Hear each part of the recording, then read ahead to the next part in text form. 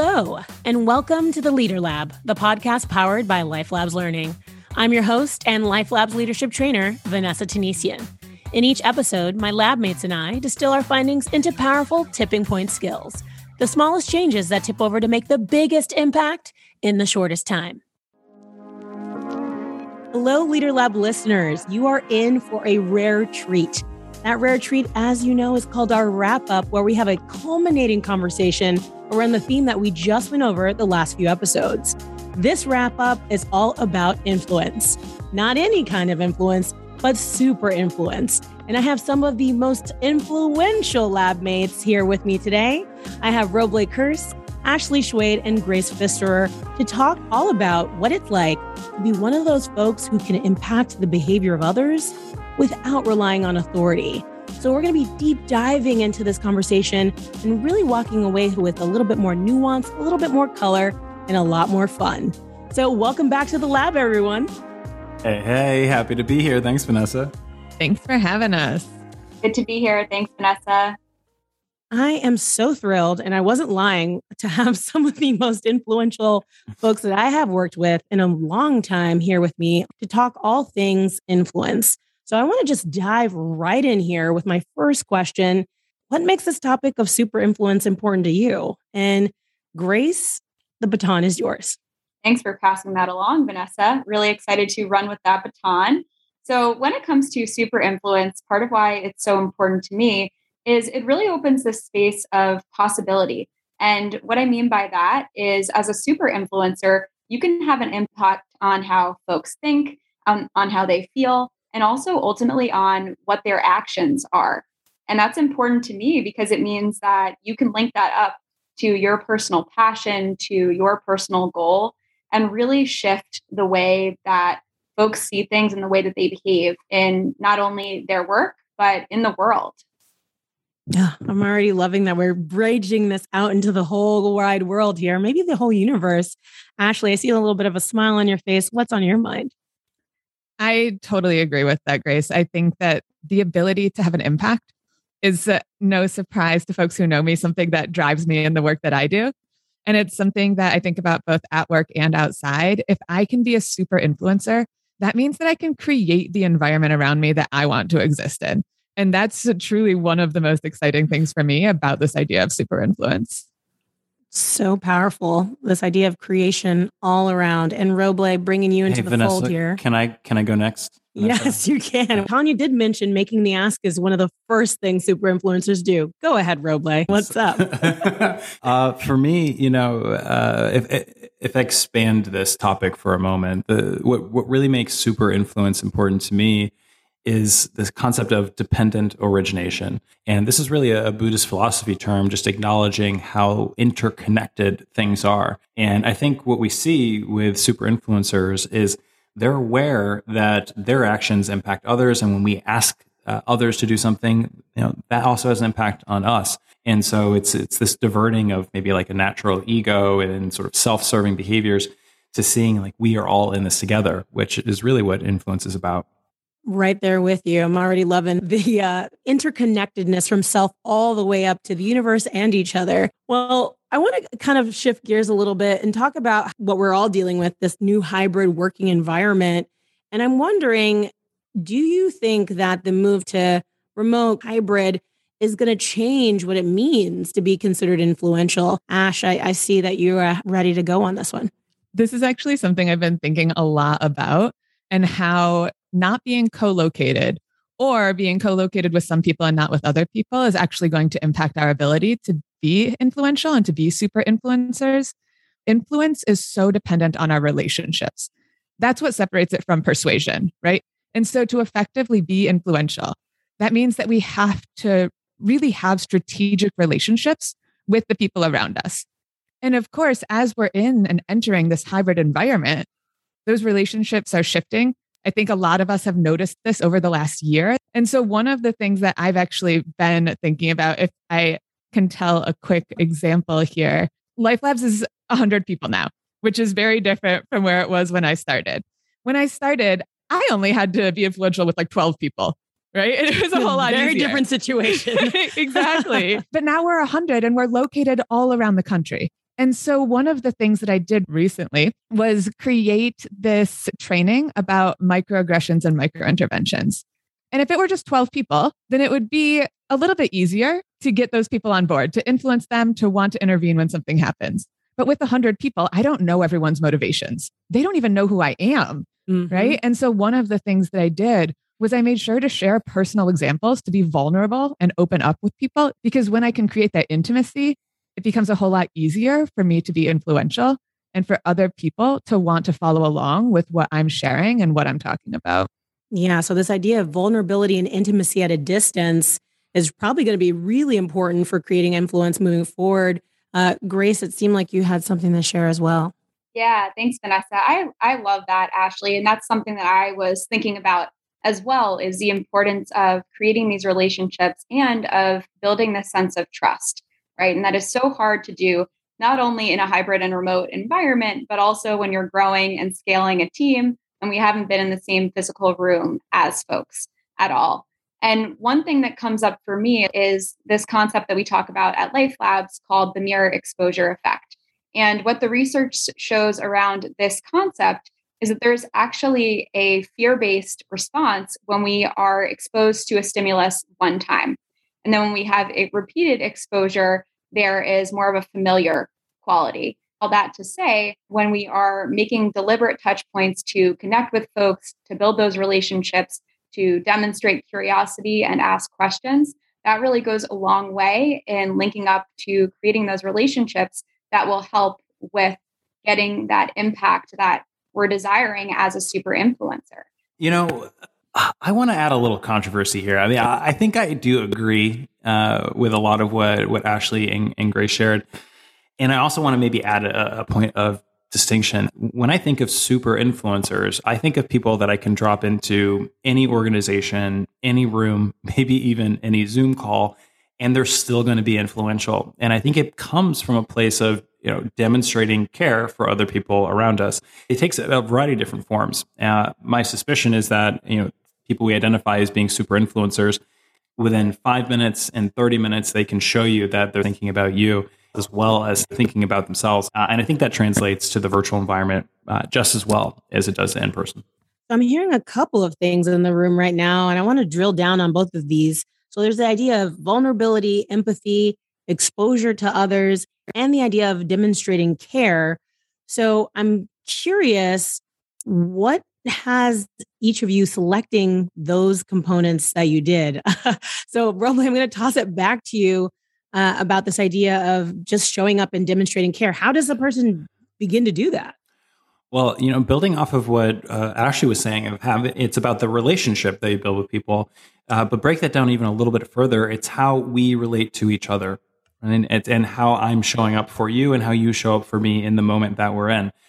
For sure, I can do things like that we talk about in our workshop on leading change, listening tours, right? It's a way of both garnering that mirror exposure effect that Grace is talking about. It's an opportunity to understand what's going on more for the other people. When you look on the research on this, Morgan McCall looked at this back in the 80s. He identified that leading without authority is one of those great developmental experiences. And it's there where you learn that people don't just act because they fear you, right? They act because they appreciate you as well.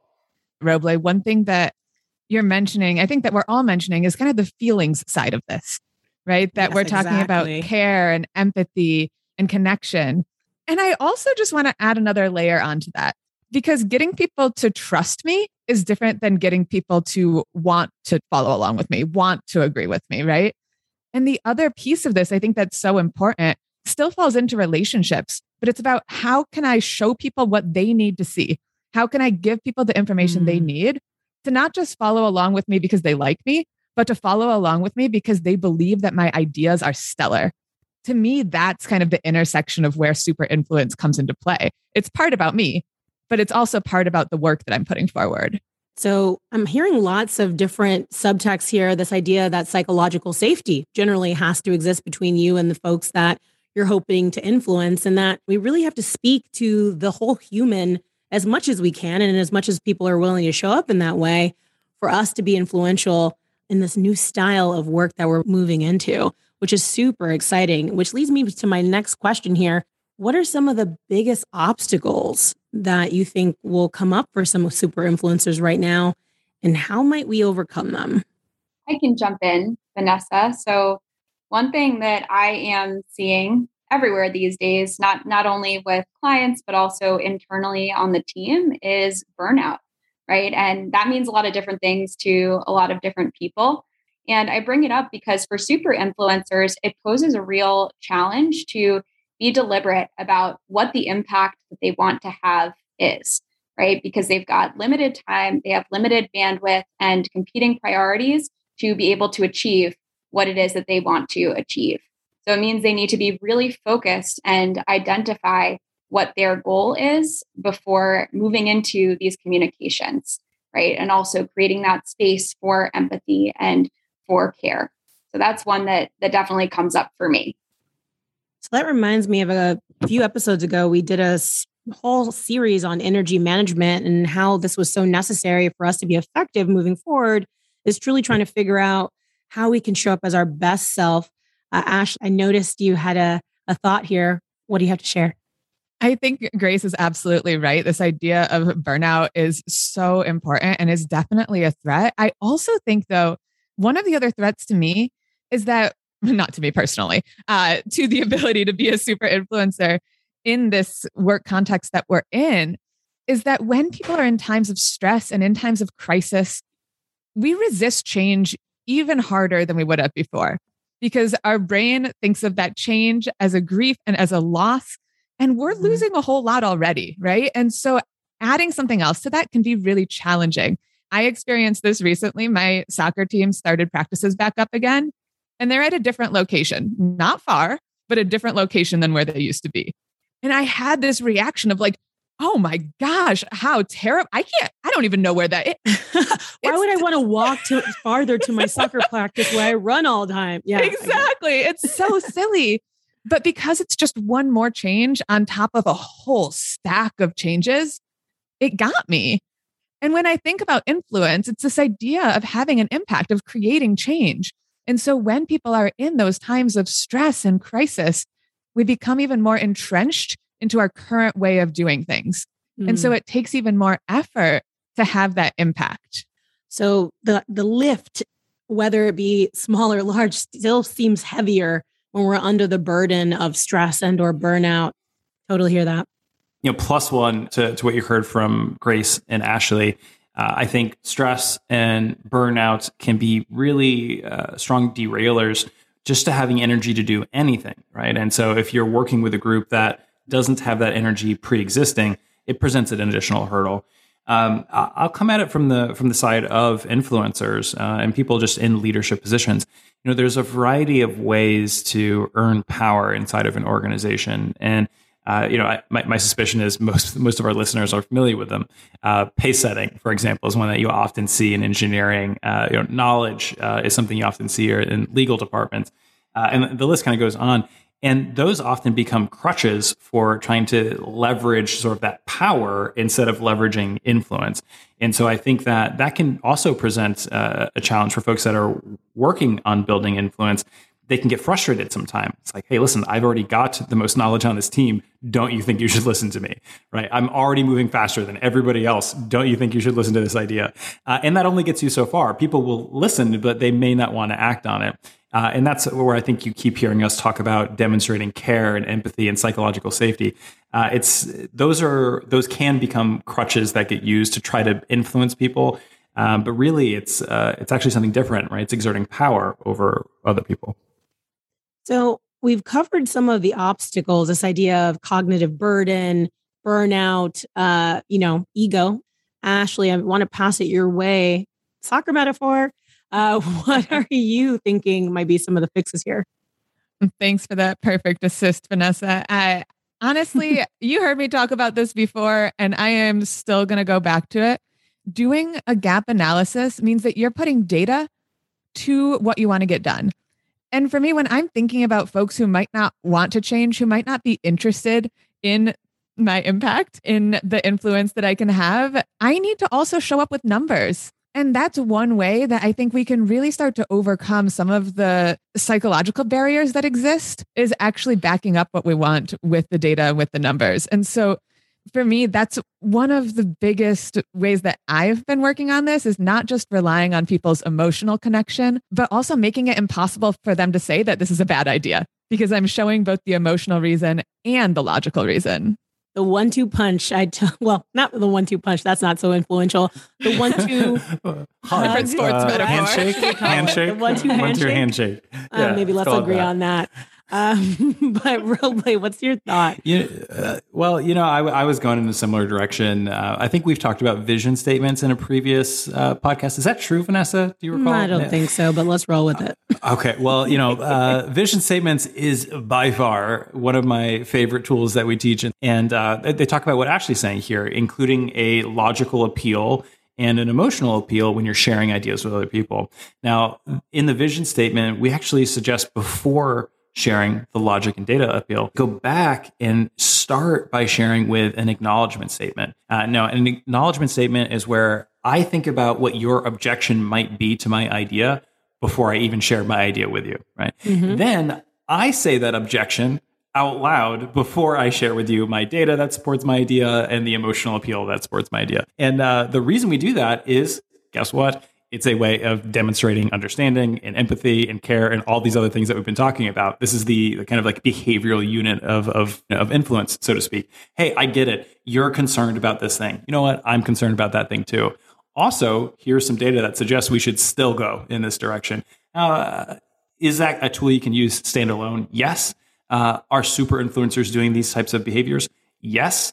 But the super influencer is doing it because they already care. They kind of do it naturally, right? So the rest of us, we have to kind of learn from them what are the best ways to demonstrate care.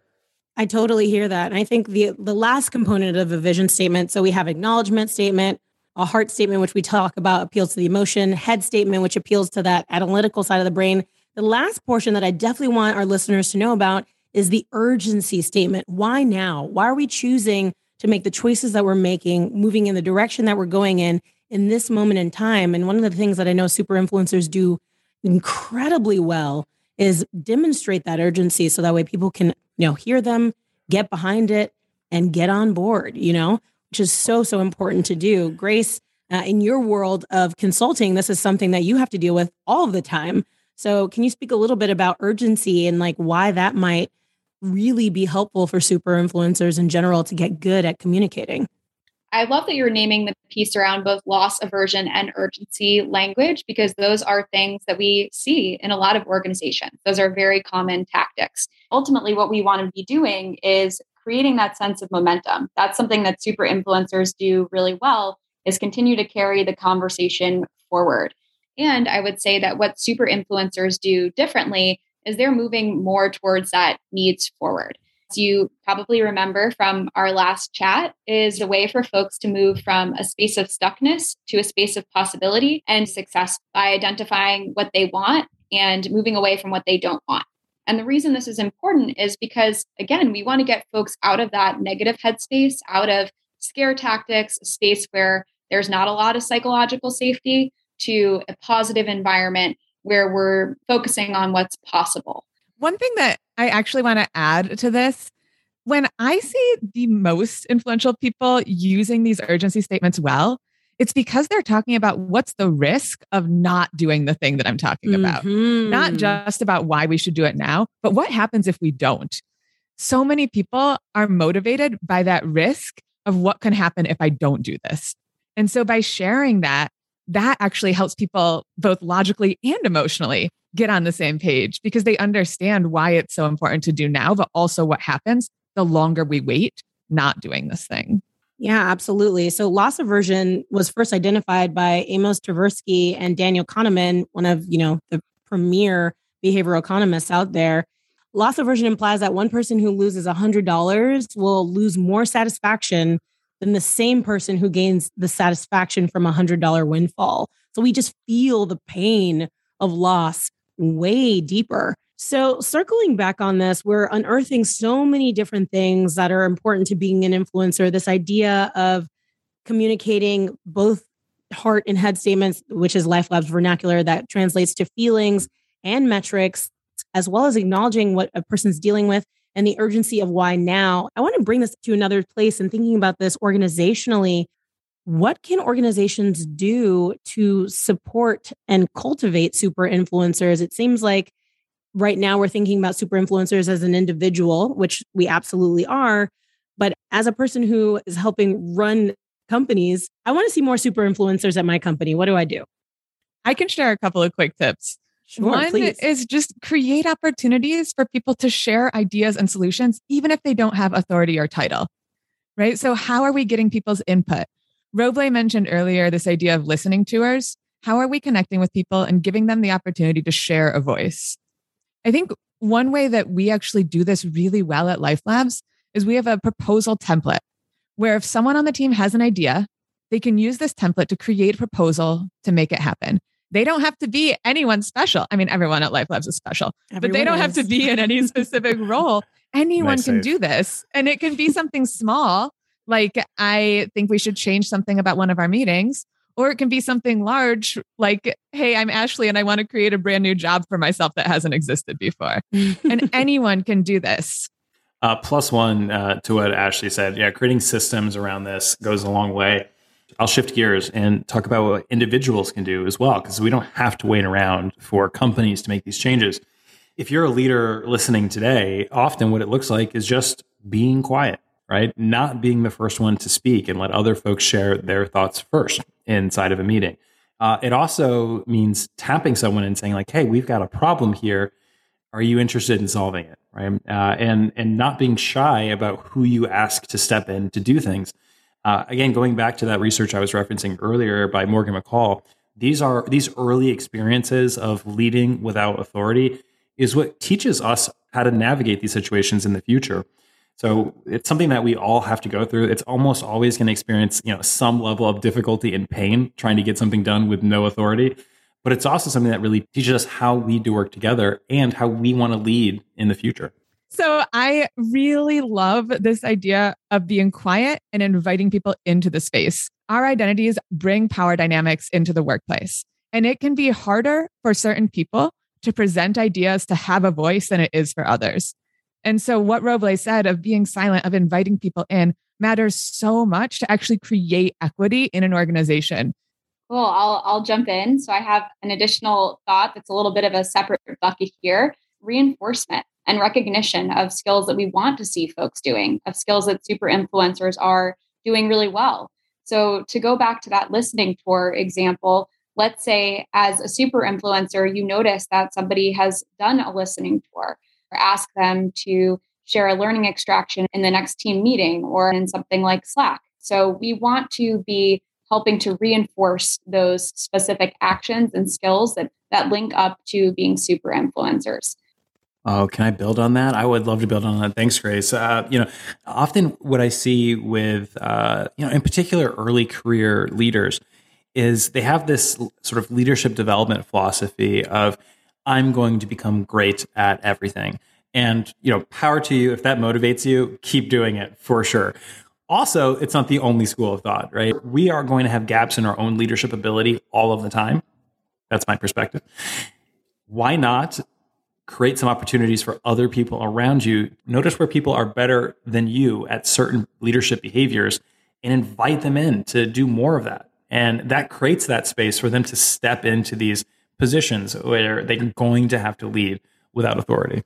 In jazz, they call that comping, where one person influences and complements somebody's shortcomings. And I want to bring us to extract the learning. So when we extract learning, we really think about what it is that we want to take away and really build into our lives. And my question for all of you is, what is the learning extraction that you hope that listeners take away on their super influencing journey? Ash, why don't you take this one first? Awesome. Thanks, Vanessa. Honestly, I want people to know that you can be influential no matter what position you sit in, who you are. If you see something and you want to make it happen, put in a little bit of effort to building those relationships, to collecting your data, and make it happen. I think that so much of influence is believing in yourself. I'm just going to drop into one last story here. A couple episodes ago, Vanessa told me that I was one of the most influential people that she knew. And it actually changed a lot for me because I started believing it even more, right? So that mindset of I can have influence and I can make an impact, even though I know it's true, just hearing it from someone made me become even more influential because I really trusted in and believed in myself. Oh my gosh, how can anyone say anything more? I know, wow. I feel For real. And that's influence, folks. There you go. I can share a small learning extraction. So for me, it really comes down to the small things with great love, which is a spiritual thing that comes up for me, but it is really about focusing on those 1 to 2 most impactful things that you can do as a super influencer and starting there. I think narrowing scope is something that's really helpful. And so really focusing on 1 to 2 things that you want to make happen, believing in yourself, as Ashley said, and taking an action, doing the thing and going from there. Doing the thing. That's something definitely that could be on a super influencer tattoo, I'm sure. Roble, take us home. Super influencers are up to big things, right? They've got a vision for the future that they want to see come to fruition. And they recognize that while it starts with the vision, the very next thing is often the involvement of other people, right? If your idea is so small, you don't need to involve other people. You need to dream bigger. Right? And so influence is at the core of creating these visions that we see for the future. And as soon as you've got the vision, then we want to start thinking about the other people around us. What's in it for them? And what's the cost going to be for them as well? And make sure that it's worth it, not just for ourselves, but for everyone that's involved. And if you can share that message effectively, it's only a matter of time until that vision becomes a reality. Fantastic. Roble, Ashley, Grace, thanks so much for your time. Hey, thanks. Thank you, Vanessa. Thank you all so much.